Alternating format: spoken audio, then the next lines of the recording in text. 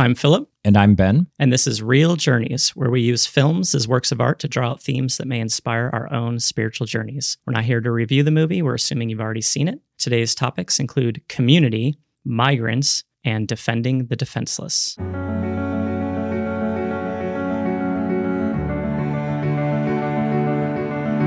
From the City of Angels, this is Real Journeys. People come in for just a little while, and the connections are real and they're intense. And then they're gone. Oh, yeah? And that's painful. And in a sense, this has broken them maybe in ways that they weren't broken before. Today's movie, the 2014 documentary by Jesse Moss entitled The Overnighters. So just a quick refresher, here's a synopsis of the film. As Americans from all over the country make their way to North Dakota dreaming of jobs in the booming oil industry, small towns like Williston begin to feel the stress of managing a flood of newcomers. Jay Renke, the pastor of a Lutheran church in the city, chooses to give housing to these job chasers, even to a point where it affects his church, his family, and his career. With surprising repercussions for his actions, Jay is forced out of ministry and finds himself in the same predicament he tried to help others through. So, why we chose the film, this was on Philip's list. Yeah, and a recent discovery, because after coming off our first 6 episodes, I wanted to do a different genre, and we hadn't touched a documentary yet. So I was just searching for well-rated documentaries, and the themes seen in the previews seemed great, and it had a super high Rotten Tomatoes score. So I said, why not try it? Yeah. Hopefully it may inspire others to pick it up. We usually like to do popular films. Yeah, I had never heard of it, and you'd forwarded me the link. You texted it to me, and I remember watching the trailer thinking, it'll be interesting to see how they paint Christianity in this film, as it is a pastor, but I thought it was one that would be interesting to talk through. We watched it last week. Any immediate reactions? I think we both had immediate reactions. Yeah, the film emotionally and mentally was exhausting to watch. I actually came home and went to bed at 9:30 that night. I was so tired. Yeah. It made me wonder where the fault lies and how this could have been done differently. Yeah. Who was to blame for the way that the outcome of this all happened? And was there a way to avoid it? Could this have gone in a utopian state somehow, but it just failed miserably? I don't know. Yeah, it's one of those great documentaries that shows how, although it was one-sided in that we're only hearing the pastor's story, Yeah. it still showed different sides not really being able to come to one happy conclusion. Yeah. Which most of us like to watch movies that come to happy conclusions. So by the end of this one, you're just sort of sitting there in a somber, kind of thought-provoking mood. Yeah. And there's just a whole mixture of emotions. I wouldn't want to just say sad,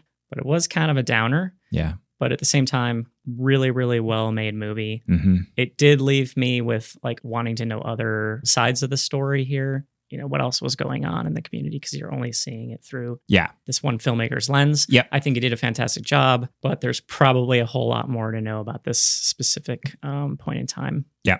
Agreed. First topic, community. I hate to take the role of the antagonist, but I think somebody needs to turn some rocks over and say, so what is community in this place? What are we going to do here? Should we define community? What do you define community to be? I'd say it's a group of people with some kind of similarity. That's pretty high level, but I don't think community just necessarily means geographical. Okay. Because there's clearly clubs or, religious groups, you name it, societies that do glom together past the borders of geography to form just a bond because they're sharing something in common. That's exactly what I would have said, like some sort of a bond between a group of people, because a community, you can be part of many communities. It's interesting because we have like a community and neighbors. And I think your community can be their geographical location that you live in. You bond with the people that are around you, or some people don't. They don't get to know their neighbors, but some people do. But you're right, like a religious group or some sort of a society of people that come together for certain things, that could definitely be a community of people as well. I don't understand how a community can just simply turn its back on people who have no place to sleep. I would just wonder, are we even a community?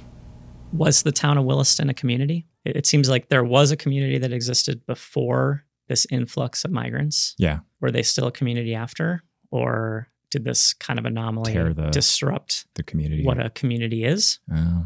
Was it a forced larger community? Like, what would you call the population of Williston? Is it lose its community status because there was really like these two very opposing sides of how to handle migrant workers? Yeah. I looked up the town. I was just curious, like the population size, and it was under 20,000 people that live in this area, in this community. That's a great question. I didn't grow up ever in a town that small. Well, I was actually born in a town that small, but I was like 3 when we left. So I don't really have a sense of what it was like living there.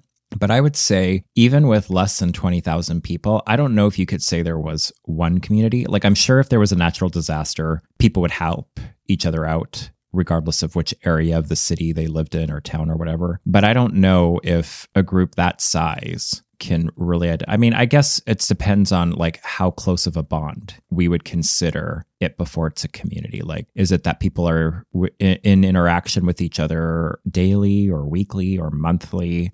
Is 18,000 or 20,000 people, is that enough where everybody sort of knows most of the people in the town? Is that possible? I wonder how many high schools they have versus, I'm sure the sense of community was probably stronger before the migrants came. Mm-hmm. And I'm just thinking, like, living in this area of the city that I do, we're sort of a weird place in Los Angeles because we're cut off by all the mountain ranges. And so we're our own little valley. No one in LA talks to each other, though. You're among friends.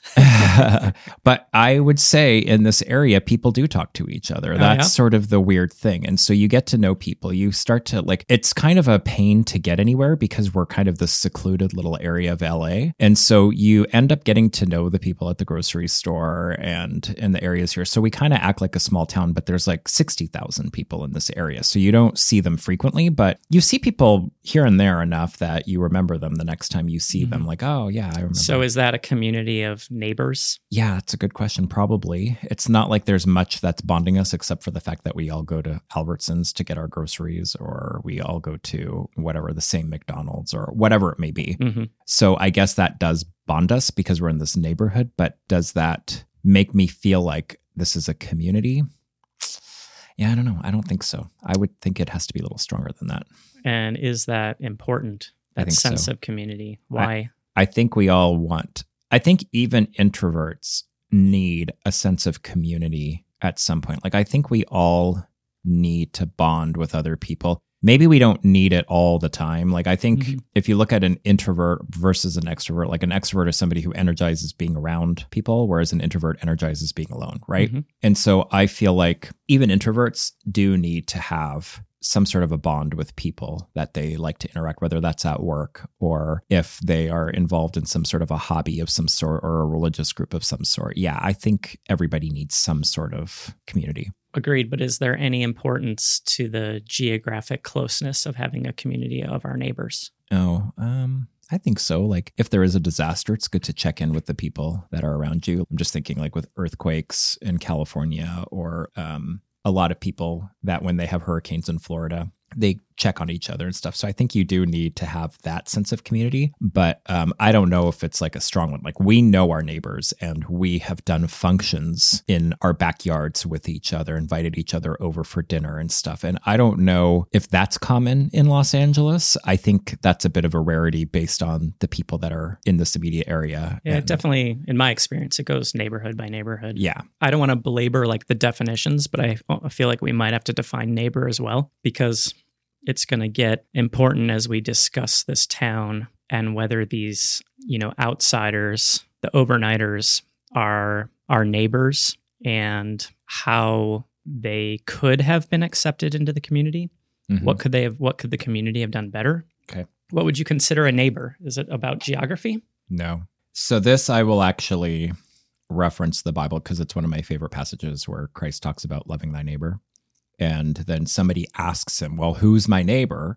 And the context behind that question are these religious right priests, and they want to hear that their neighbors are like fellow Jews that live in that community. Mm-hmm. And Jesus sort of shocks them and says, well, anybody is your neighbor. And I would agree with that. I think anybody is a neighbor. I don't think there is a geographical boundary to it. Like, I consider the houses that are around me, those are my neighbors. But I also consider the people at work my neighbors and the people that I am in line at Starbucks my neighbors, because I should be loving everybody. So you're applying that responsibility to the word. Yeah. In a way. Yeah. To be human is to serve and to let the neighbor change your life. A lot of people in this town weren't open to having new neighbors. Yeah. What was that all about? Yeah, I don't know. I think, remember how we were talking about how when you aren't exposed to something, it's something that you were bringing up, that like if you don't have a lot of exposure to something, it can be scary or frightening. And it's having that exposure that helps. And I think when you have a town like Williston that probably previously was a very quiet town, nobody knew about it, and people did what they did and they liked their life. And now you have this flood of newcomers that are coming in and all of this industry that's moving in and tearing up their environment. I think for them, it's hard to see that change. Yeah. And it's hard to see. Especially if they had like this rock solid quote unquote community beforehand and they were tight knit and small. Yeah. But yeah, exposure is everything. I think at some point the pastor even tries to put together some sort of event or says, hey, we should get the community to come actually meet these people. Because if they met them, they won't seem so face, scary. Yeah. And how many times in our lives do we meet people over like email or phone or messaging and we're just a bad experience, right? And we're like, oh, I can't stand that person. And then you meet them in person and you're like, oh, it's a regular person just like me. And or like they mean well at heart. I mean, that happens to me all the time. Yeah. Or even just like contacting support for something. Or like you calling call IT. Or you call the bank to get like something. And, you know, it's so easy over the phone and through electronics to have like this electronic courage where you don't feel like you have to be your best self and try to love and respect people. And you're just so quick to snap at people and be like, well, I shouldn't have this charge on my account and you need to take it off or whatever. You know, like it's a lot easier to get rude and upset when you're doing something over a device rather than when you're standing face to face. So if these neighbors from the outside are coming in and disrupting... Wait. What's your definition of a neighbor? I gave you mine. I think neighbor's not in my regular vocabulary. And maybe I view that word or that term as a relationship, like an individual relationship or one-to-one, which I can't handle very many of.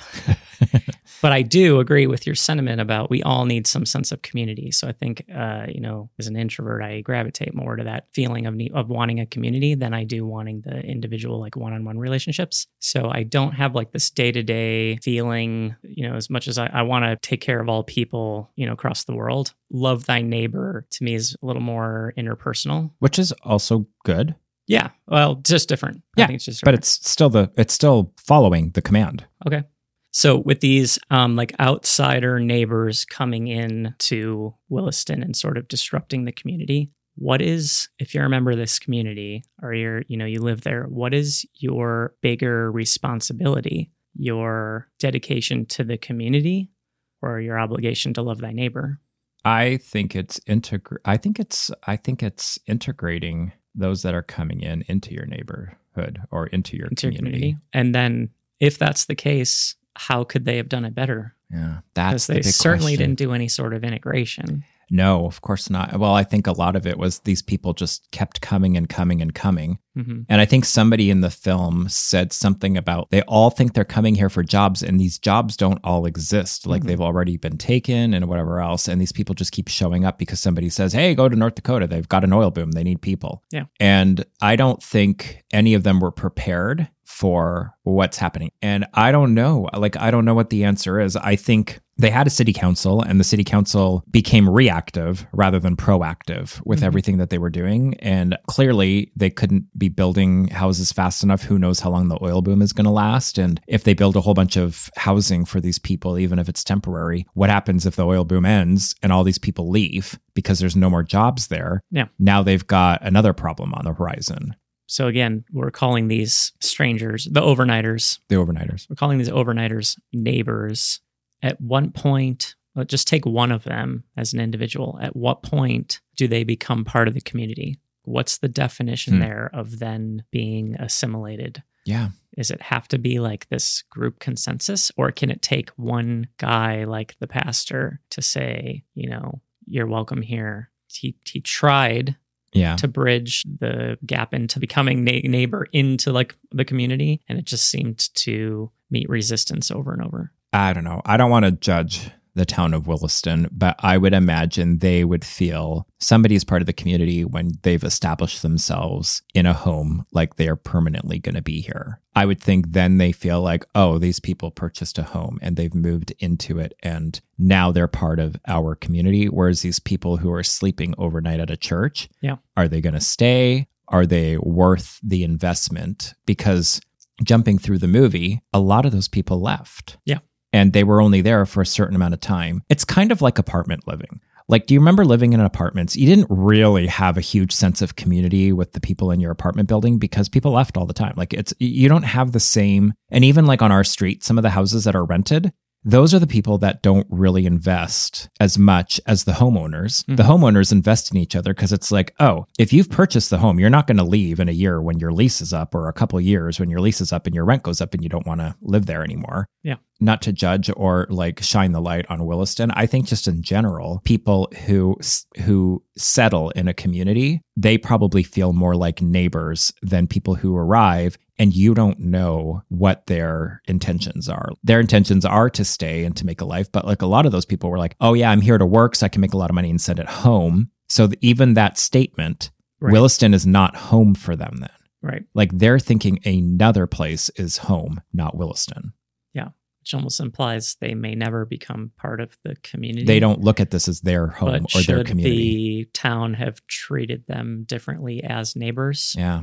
I mean, I think there should still be a common love for the people. I think it'd be interesting to know if this was the only church that opened their doors to them, or if there were other establishments that housed people. I mean, clearly there were RV parks. They did show that, like RV parks were open, but they were full with other people who had already taken up space there. So I wonder, like, were they the only church that was willing to do this, or were there a few churches and maybe some of the other churches had a better connection? Or why didn't this pastor reach out to other churches and say, hey, let's help solve this problem before it gets to be a really big issue? If we can all work together as churches or whatever, community centers and whatever they may have in Williston, I don't know. But if they could have all worked together to figure out a strategy of like, okay, we have all these people coming. Let's house this many here and this many here and this many here. And let's put a program together for this. Maybe that could have helped solve the problem. But you have to have the willingness of more than just this pastor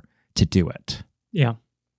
The overnighters came from different walks of life, many facing low points or at least major inflection points in their life. It's a very broken world. Everybody's broken. And the hard part is that nobody's good at loving, but we have to do it anyway. You know, broken people need love. Do you agree with that? Yeah. We all broken? I think so. So how come the Williston community can't see that in themselves and relate? Well, we can't judge to say that they haven't, and maybe a lot of them have. Is there a point where enough is enough, where they feel they've taken in everybody that they possibly can care for or find a place for within the community? Like, how do you expand a town like that? And so I think it's kind of, I don't know if I want to pass judgment on them that like they weren't loving and that they weren't looking at the fact that they're broken and need to help these broken people. I'm guessing it was more of a frustration that there was no real plan in place and they didn't know how to handle all of the influx of people coming into their area. Yeah. But if we could only find a way to let people meet the overnighters, it would change us. Fear of the unknown would be gone, and we would become a community. I would have to attend a service and get to know the people there and understand it. But when you're a pastor that really has a heart for the community and your church is just sort of happy it's very easy for churches to become cliquey and they form groups inside. So going back to community, it's very easy to find like 5 or 6 other people or whatever, or couples in the church that you feel like you connect with, and you build this sense of community with them. And then to like invite new people into that can sometimes be tricky because they don't have the same bond that the other couples do or whatever else. And so it gets a little bit hard to bring in new people. And so when you have a church in a small town like that, where maybe these churches have been these people have been going to this church for generations, like it's just like they grew up in that church and they had their kids in that church, and now their kids have grown up and their kids have gotten married and now have had families that are now at the church. It very much becomes like a family. And when you start seeing a whole bunch of people that have come from all sorts of different backgrounds and maybe weren't raised in church or have a different sense of it and stuff, that starts to get a little bit overwhelming, and it gets a little bit harder for them to integrate into the service or into the community, into the church, into the family, which is funny because it's exactly the opposite of what we're instructed in the church itself, is that we should be welcoming and love everybody that comes in. And I see both sides of it. Like, I understand. I remember being at a church where like it really did feel like a good community of people, and we felt like a family. And it was a little bit harder when new people came, because it was sort of like, oh, well, now we either have to like trust them with like what we've already established, or are they going to stay, and how do they integrate, and whatever. And so I feel that. What are they going to bring to the potluck? Maybe an apple crisp. Nope, they're not welcome. We are bringing the apple crisp. But then at the same time, now Melanie and I are on the other side of that, where we've been looking for a church, and now we think we found one. And it's going to be interesting to see now over the next few months, like, how do we integrate with people at this church? And, sure. And are we welcomed into it? And or do you end up slightly changing the dynamics of their community? Yes. So we've defined community, we've defined neighbors. There's obviously a biblical obligation to love thy neighbor. Yeah. Do you feel any like spiritual or inner obligations to community? Yeah, I would say so. What are your obligations?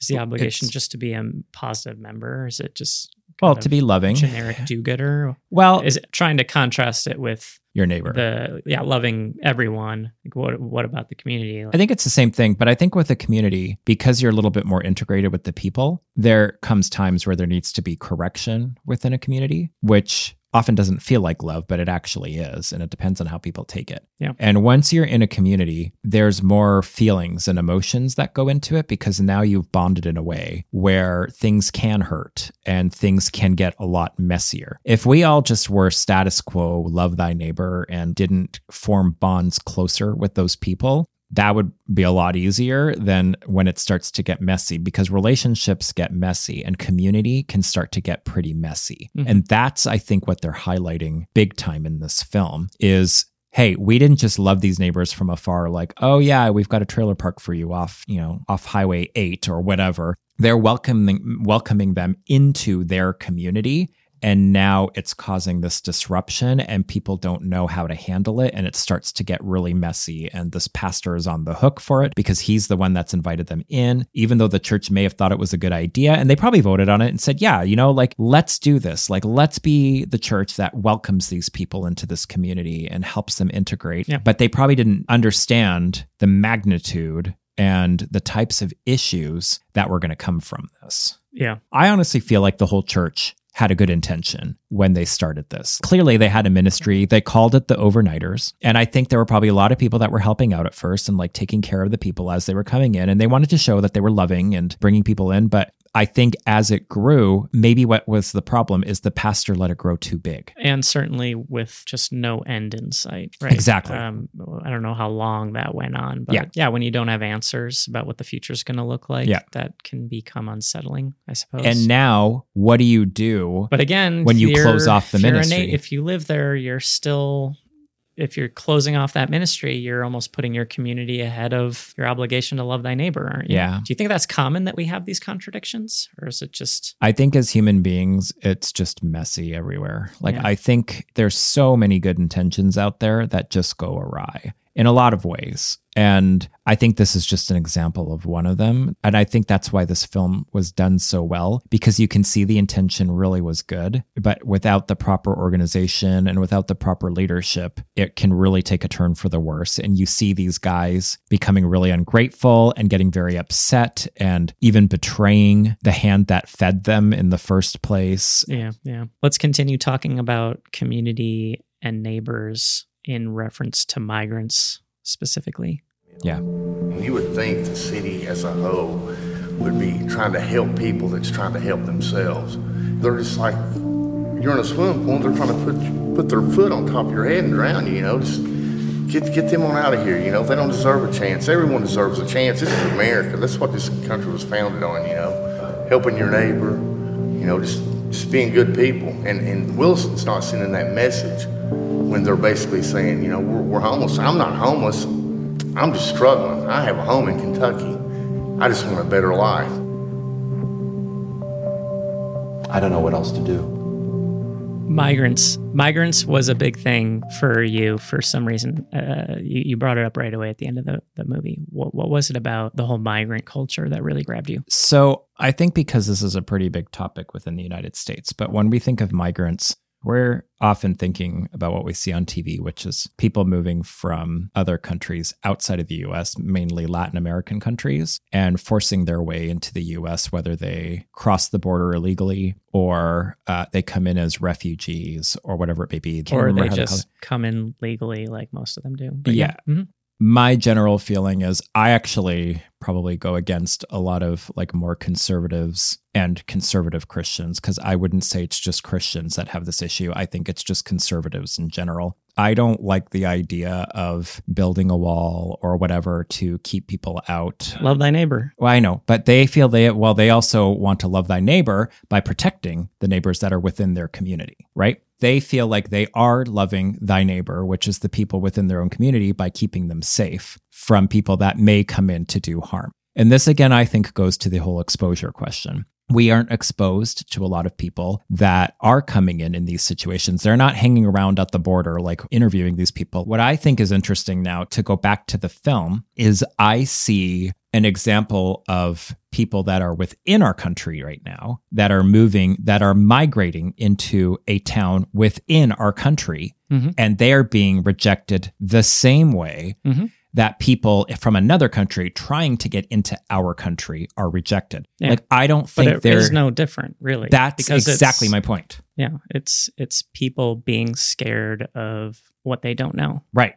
So is Williston now going to build a wall around their city so that some of them would have voted to do it, right? But that's what I'm saying. Like, to me, it's interesting to see, even within our own country, there are areas that get to a point. Now, does everybody in Williston want these migrants to go away? Probably not. Because again, right. A lot of them have probably established a life there now. They've moved with their families. They got good jobs. They have a home. Their kids are going to the schools. They're buying and they're stimulating the local economy. Mm-hmm. And it's all a good thing. Just like a lot of people that come into the United States in legal ways and come and they stir the economy. But it's some of these ones, some of the folks that come and that are staying at this church where maybe they're not as educated and they didn't really have a plan. They didn't have a job coming in. They were just hoping for that American dream by showing up at the town thinking, hey, if I just come, I'll get a job. Like, they'll have to hire me. I'm a good person and I know how to do jobs well and whatever else. And I've just been down on my luck. They have a dream and they have a hope that they're chasing after, and they come to this town in search of that. I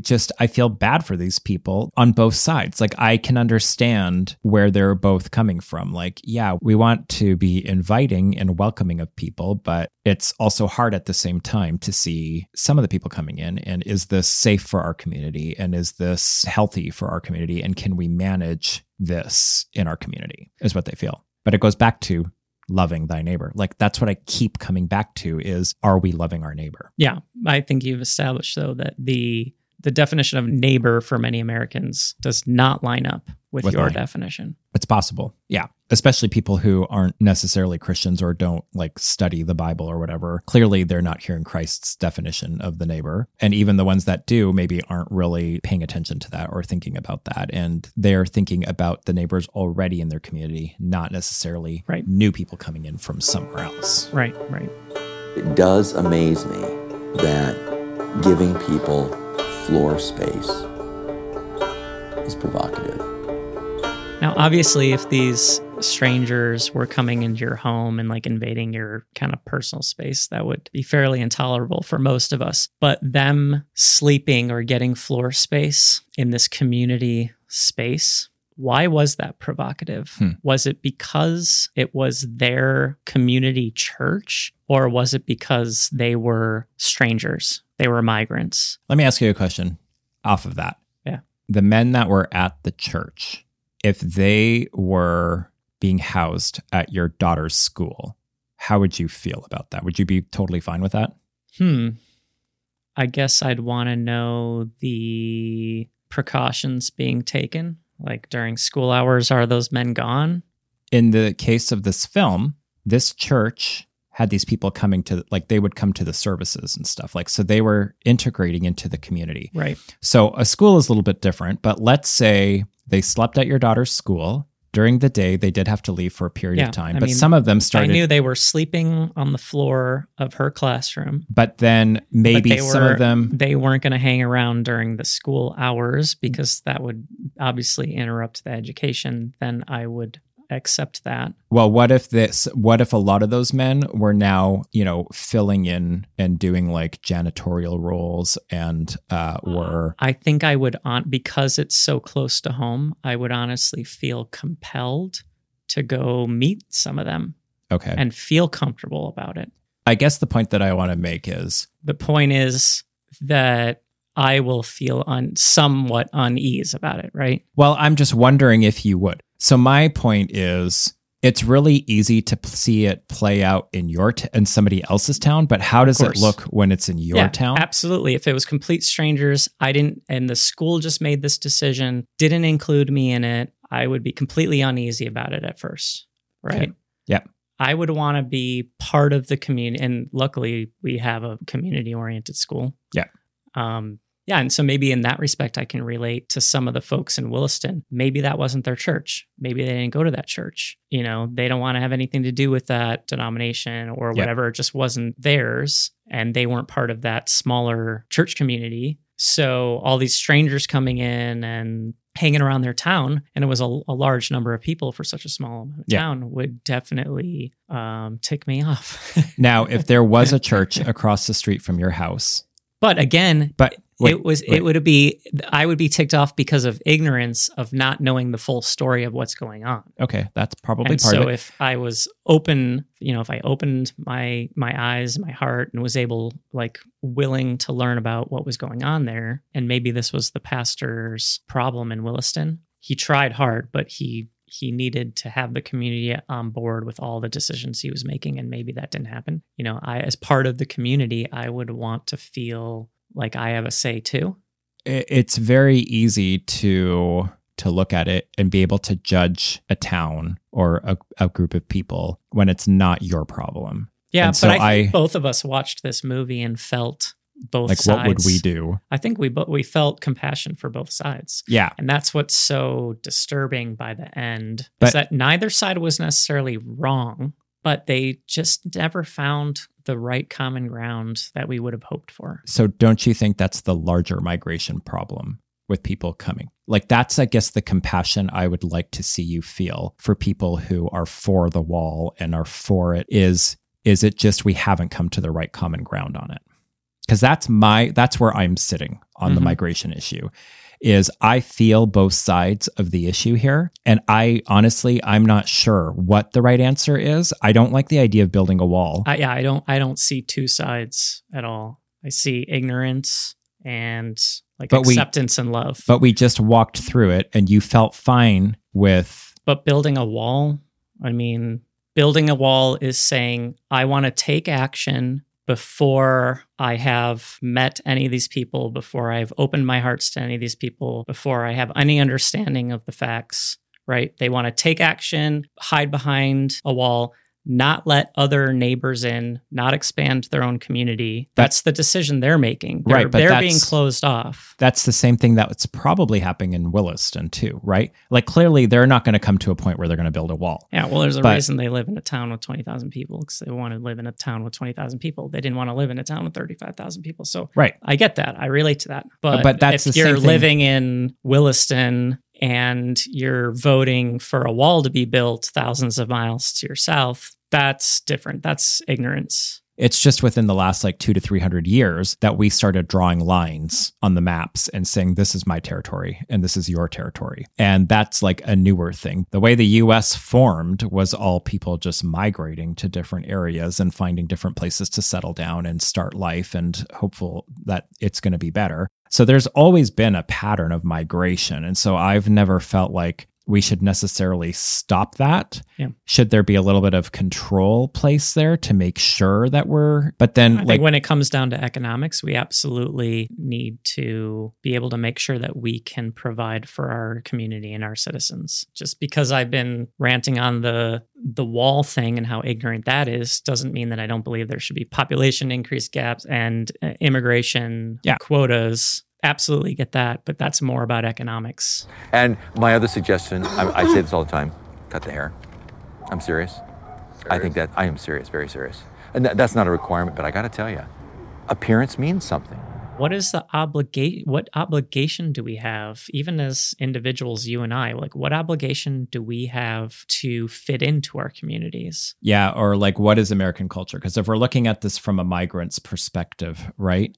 I don't expect people who come from southern states and move to California to drop their drawls and speak like a Californian. Like I would never think that. I think the idea was, hey, look, you stick out like a sore thumb. Let's get the neighbors on our side by making you climatize a little bit to the people in this area. I know, but then there's like this line to some people, cutting your hair might not be a big deal. Right. To others, and we're just using this as an example. Yep. To others, that act or that cutting the hair might be, maybe it's against their religion. Yeah. Maybe whatever it is. Yeah. Maybe it's very personal to them for some reason. So I just wonder like where that line is between, I do believe that you do need to give up some of yourself in order to fit into a community. Mm-hmm. But I just don't know how far do you go and what's the obligation? Because the other people have an obligation too to accept you for who you are. And to maybe bring a new flavor into the community. And a lot of them, at least in this movie, weren't doing that. Yeah. They were so closed off. They weren't even it wouldn't matter if he cut his hair anyway. You know, he was just an outsider. But if they, let's say, because a lot of those guys, they were a little bit rough around the edges, right? Mm-hmm. And they're moving into an area where maybe it was a lot more manicured. So if you have a bunch of people that are coming in that already have a fairly poor reputation, it probably wouldn't behoove them to try to change the perspective of the community they've moved into and being a little bit more respectful of the community they're being into. Now, does that mean cutting their hair? I don't know if cutting their hair had to be done, but at least like washing it and maybe like brushing it would already be. I know, but that's one example and it still doesn't help me define that line. And I guess I struggle with this because I just don't know. And I'm sure this happens in little micro examples of this too. Like someone gets a new job. Yeah. And they accept a new job at this corporate office and they're used to wearing a certain thing. And then they're asked, oh, you know, could you maybe change your outfit slightly? Or I was given that whatever, I was given that direction in our current company a number of years ago when I was working in a department. I had a boss that said, hey, you know, I know you like to wear jeans a lot. Could you just save that for Fridays and wear slacks during the course of the week? Yeah. Because everybody already looks down on this department as a lesser group within the rest of the organization. Mm-hmm. And so I want to change that perspective by showing we dress just as professionally as the rest of the organization. So I had to start wearing slacks 4 days a week. Now you could have been like, no way, I didn't sign up for this. Right. And I only wear jeans. That's my religion. Or like the floor below me, everybody was wearing jeans. Yeah. Or you could give in a little. Yeah. but would you give in a lot? Well, I actually then, that weekend, I went shopping and I bought a few pairs of slacks and a few dress shirts, button-up dress shirts that I could wear to What if work. they said you can't come to work here anymore unless you're wearing a dress every day? Would you give in that much?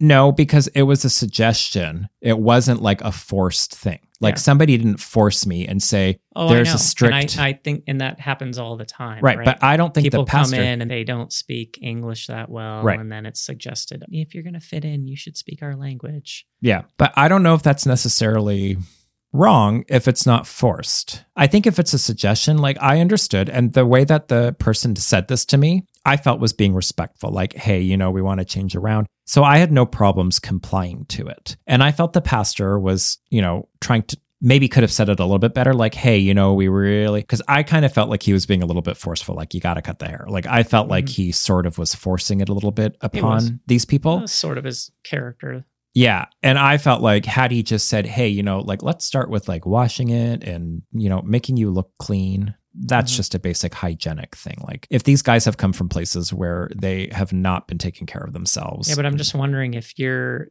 going to your example, if you were asked to wear, something that I somewhere between slacks and a dress. Yeah. Capris. A suit and tie. Yeah.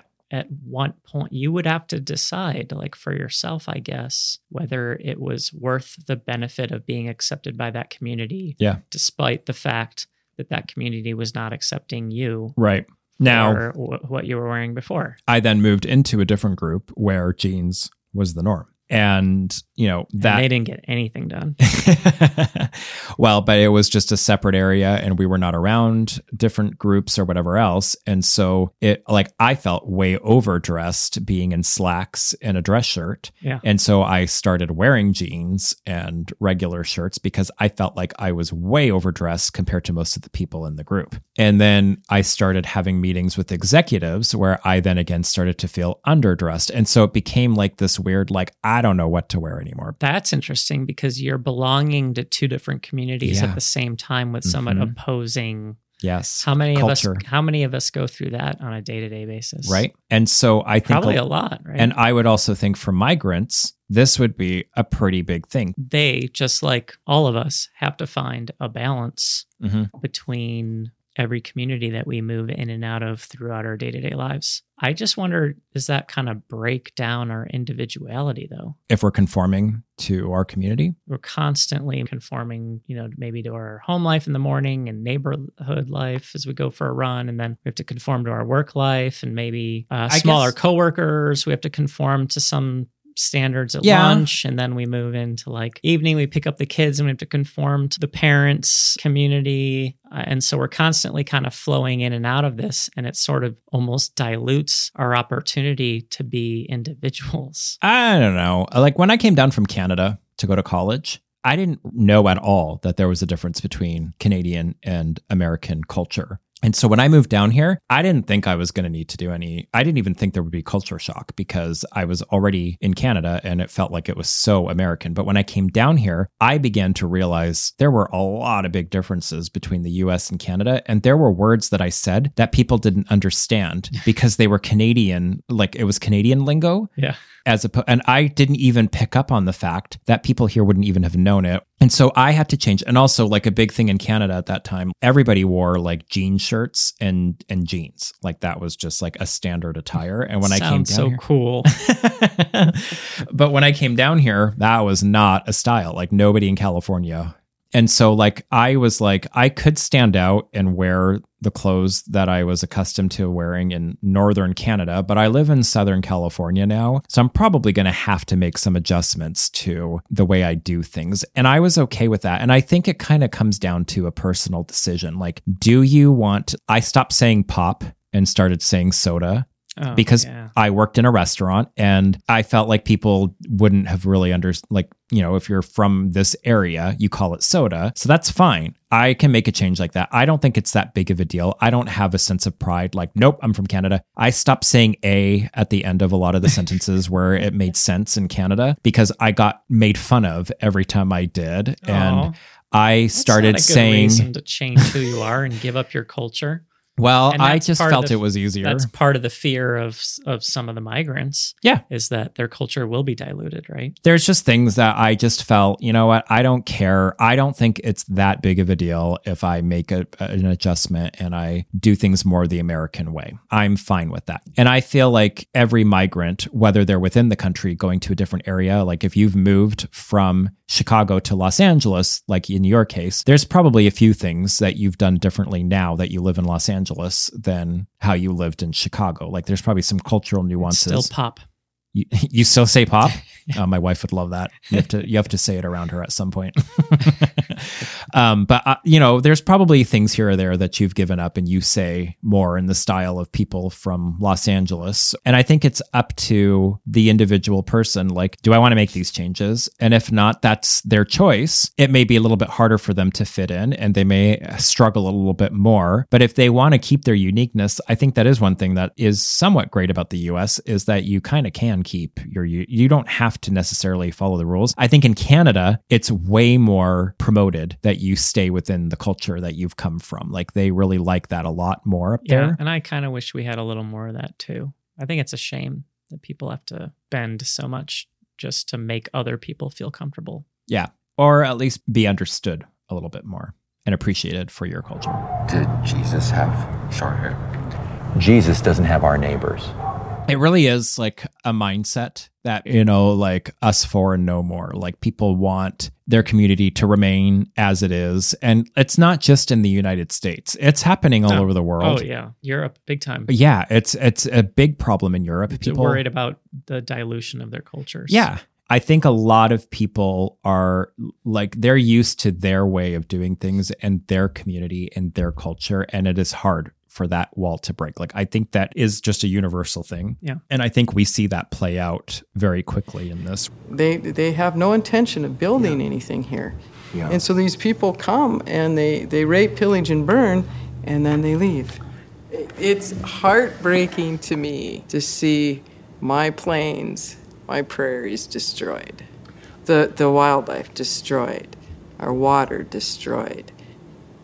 This is not my home anymore. I think that's the sentiment that a lot of these people feel is because these migrants have come into their areas now and are changing the dynamics of what they felt was already a very nice place to live. Yeah, and part of that I think is you just get so comfortable in your own place and your own surroundings. Like I wonder how different her life would have been and how much I wonder if it would be like open her up. My ministry would be to pluck her out and plop her in a different country for like a couple months. She probably lived her whole life there and that's fine. And she was comfortable there and she loved the community she built and she was finding fulfillment with what she had. But it was still pretty isolated and there's so much more out there for her that she could be opened up to, right? Yeah, for sure. Finally, defending the defenseless. I'm kind of sympathetic with somebody who just can't defend themselves. Are there defenseless people? What makes them defenseless? And was that the appropriate term to use for the overnighters? I don't know if I would... Because I don't disagree with the sentiment that we should defend the defenseless, but I don't know that every overnighter just fit in that bucket just because they might have been down on their luck. That doesn't mean they're defenseless, right? I would agree. I don't know if they would be defenseless because of that, but they are vulnerable, I guess I would say. They have come from somewhere else to a place they don't know, and they're trying to make a living. And so they have a lot less going for them. They don't have the structure and the stabilization that a lot of the people in that town do. And so it's a little harder for them to defend themselves and to fend for themselves because they don't have jobs and they're trying to establish themselves in a new community. Whether they're doing a good job of that or not, I mean, that it's interesting because when we were watching the movie, we both were feeling hopeful for these people because we saw like some of them getting jobs. They were following certain people in the stories. Yep. And it's like, okay, like they were down on their luck. They came here, like the one guy. We got so excited when the kid got promoted. And yeah. all that. And he had like a girlfriend and a baby and stuff. And it was like, oh, like, yes, this is working. See, and what was he really defenseless though? I mean, I hear you trying to, I don't disagree, but you're sort of blurring the line, and I don't know. Does it have to be a hard line though? Maybe not, but isn't there somebody that I know that talks a lot about like a lot of gray being out there? True, but I don't just, what's interesting to me, defenseless is like you give up. But a guy like that, or a lot of these guys, they had to actually proactively go seek out help. They were defending themselves in a way. They were seeking out a better life. Yeah. They were proactively trying to make their lives better. And so to me, that's not the same as somebody who couldn't physically do that. Right. And the reason I'm harping on this is just because we will get into in a minute about examining the pastor's actions and whether they were more introspective and self-serving than they were more about what he stated they were. And that was, he thought he was defending the defenseless. Okay. So do we have any kind of religious, spiritual, or moral obligation to help the defenseless? Does that relate to loving thy neighbor, or is that kind of just a separate task of ours? I personally think, I think we have a responsibility to helping those who can't help themselves. But can we come up with an example of a defenseless person here? I think I can. So our neighbor, Celeste, she lives with her two sisters, and one is an invalid. And she has seizures all the time. And she can't like carry a job anymore. She can't drive a car. She's pretty dependent on other people caring for her. And every so often ambulances will go up and take her to the hospital because she has these seizures that are like life-threatening and stuff. So I would say she's an example of somebody who's somewhat and defenseless. you just made a light bulb go up my head and why I'm perseverating on this idea of defending the defenseless, because she's defenseless, but these guys were not defenseless. The overnighters,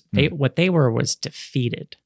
Okay. So Jay feels like he's defending the defeated, but he uses the word defenseless. And that's where I disagree. Because your example is right. Yeah.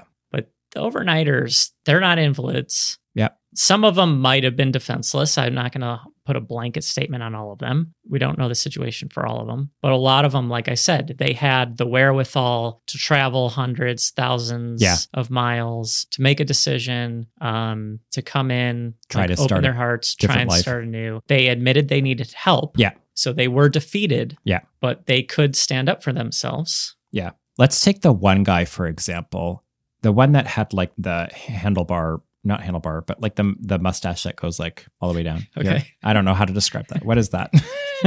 Mustache guy.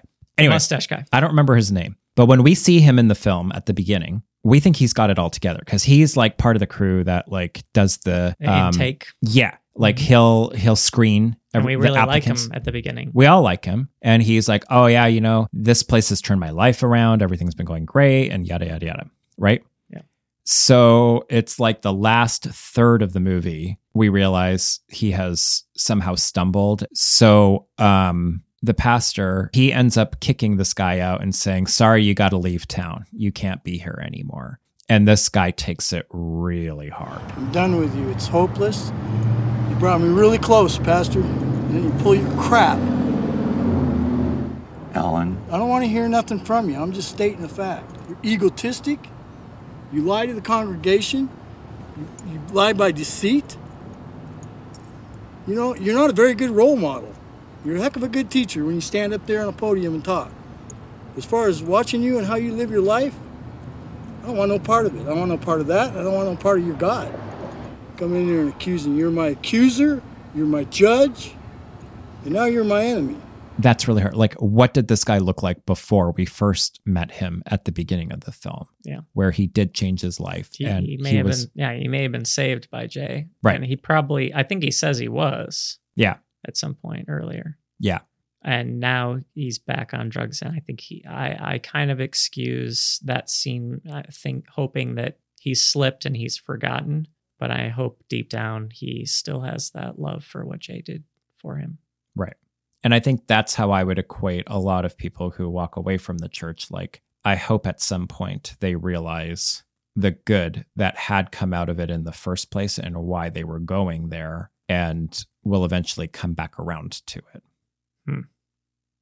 I see how you twisted that there. No, that's just my honest thought. That should be the hope. Like, I think we all want to be on the right track. And I think we all want to be a functioning part of society and doing our part to help the world become a better place, right? Mm-hmm. But I also think we get thrown off by human actions, and that becomes then our focal point of our anger and our distrust of a community or a system or something else. Sure. And then people spiral into a path of destruction, and they lead destructive lives and get themselves hooked on substances or whatever to then deal with the pain that they feel. A sin or a crime, while it's real and it is a part of one's record, I would submit ought not be the definition of one's life. It kind of reminds me of the conversation we had, maybe it was Inception, where we each have like that one regret that really defines us. Do you think this is the same thing, where those of us that are criminals or have committed like that one major sin earlier in our lives that we may, or I suppose may not regret, does that define us? Because a lot of these overnighters, they couldn't seem to escape that nightmare of who they once were, even if they're the only ones judging themselves, which is kind of fascinating, right? Yeah. The community is judging them because they're outsiders, but they're not judging them for their specific actions because they didn't bother to get to know them, right? Yeah. So they're fighting inner demons at that point, and their inner demons are related to them feeling like they're defined by something that they did bad a long time ago. I mean, I think we've probably come a longer way on this topic than, say, like the early 1800s. Like, I'm just thinking of like Les Mis, where he stole a loaf of bread and he was looked at as a criminal wherever he went. And when anybody found out who he was, that sin defined him. And I think a couple hundred years later, I do think we've turned a corner on that somewhat. I don't necessarily think we all would define somebody by a past crime. But I do think a lot of people may have a hard time forgiving themselves for something that they did, and they may carry that burden, even though others don't on themselves. That's, I guess, what about you? Like, what would you think on that? Well, I relate to that kind of like internal beating up. Yeah. And I think that's sort of part of the life process. I do think that decision that they made is always going to be a part of them.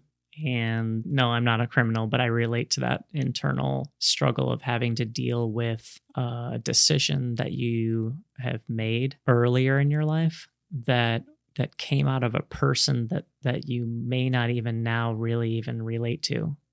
Well, no, that's not fair. You do relate to that person, but it's hard to reconcile because you wouldn't necessarily make the same decision today. Or in some cases, these guys don't know why they made the decision that they did. So in a way, maybe I'm saying yes. Yes, those bad decisions is a big defining factor. Is it the single defining factor? No, we're way more complicated.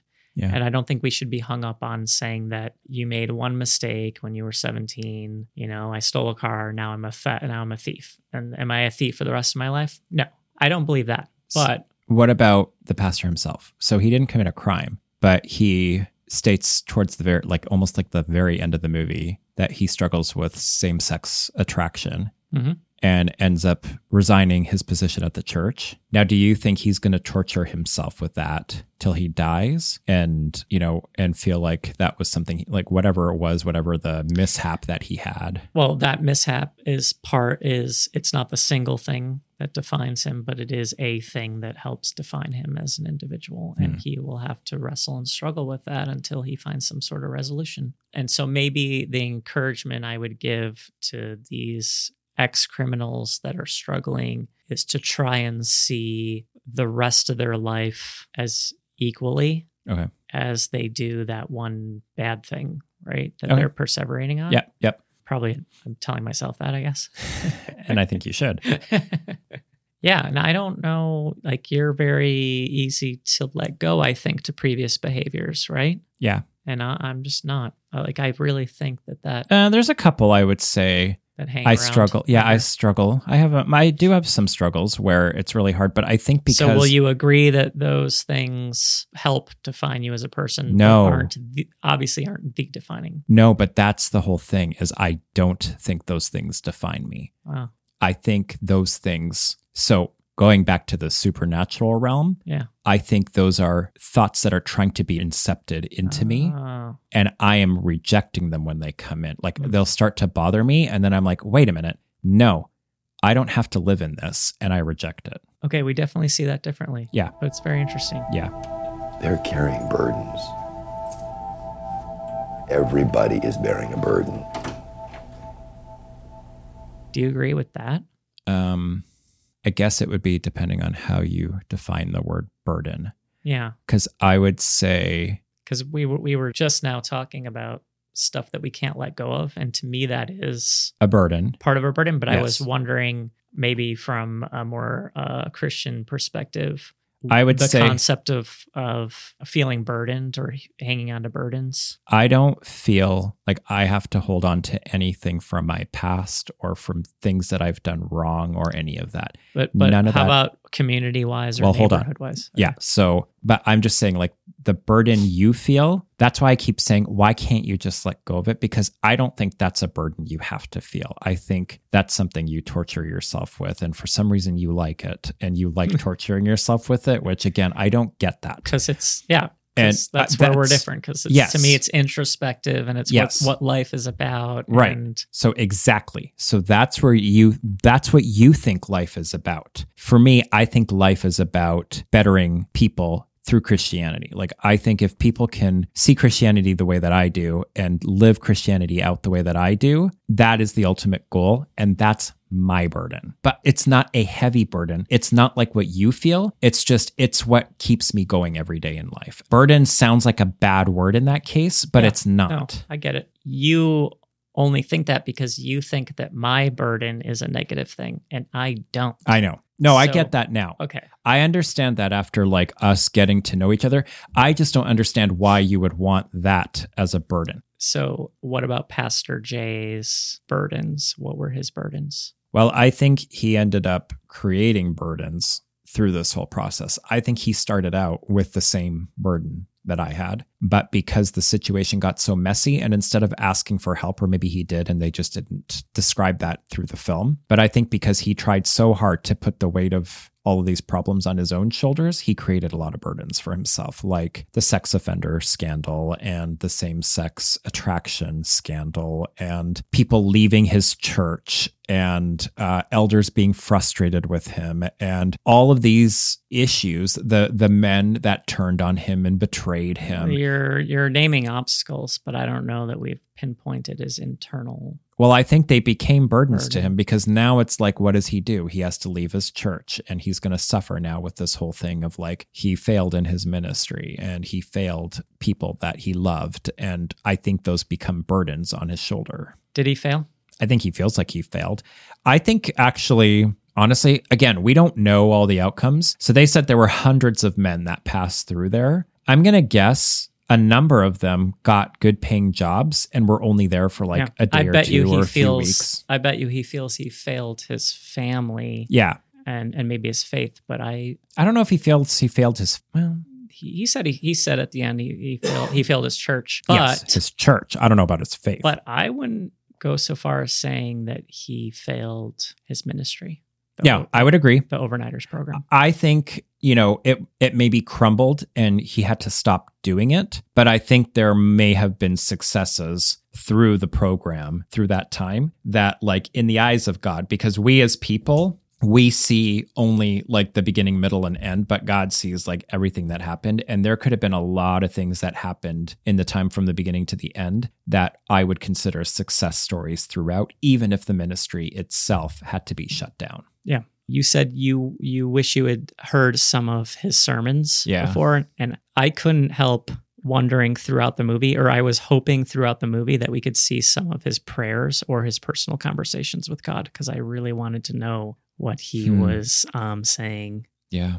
back and forth that whole time. That would have been It pretty would have been interesting. very interesting to see. And I think, so going back actually to the movie Noah, there's also somebody who felt like they got in over their head, right? Like he's on the boat and he's thinking like, oh, this is too much and, you know, humanity's being destroyed. And I wonder if there was a point where this pastor fell out of what his ministry should have been, or like maybe his head got too big, like, look at all I'm doing and look at all the great things that I'm doing and I'm helping people and whatever else. And the focus became on himself rather than on God. Yeah.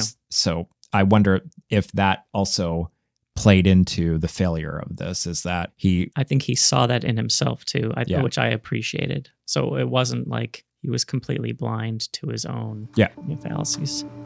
You really have to struggle with, what are my motives here? Maybe this is just more self-serving than what I realize. Maybe it's as simple as I don't say no very well, and so it's easier to say yes and live with the consequences. What are your final thoughts on the film?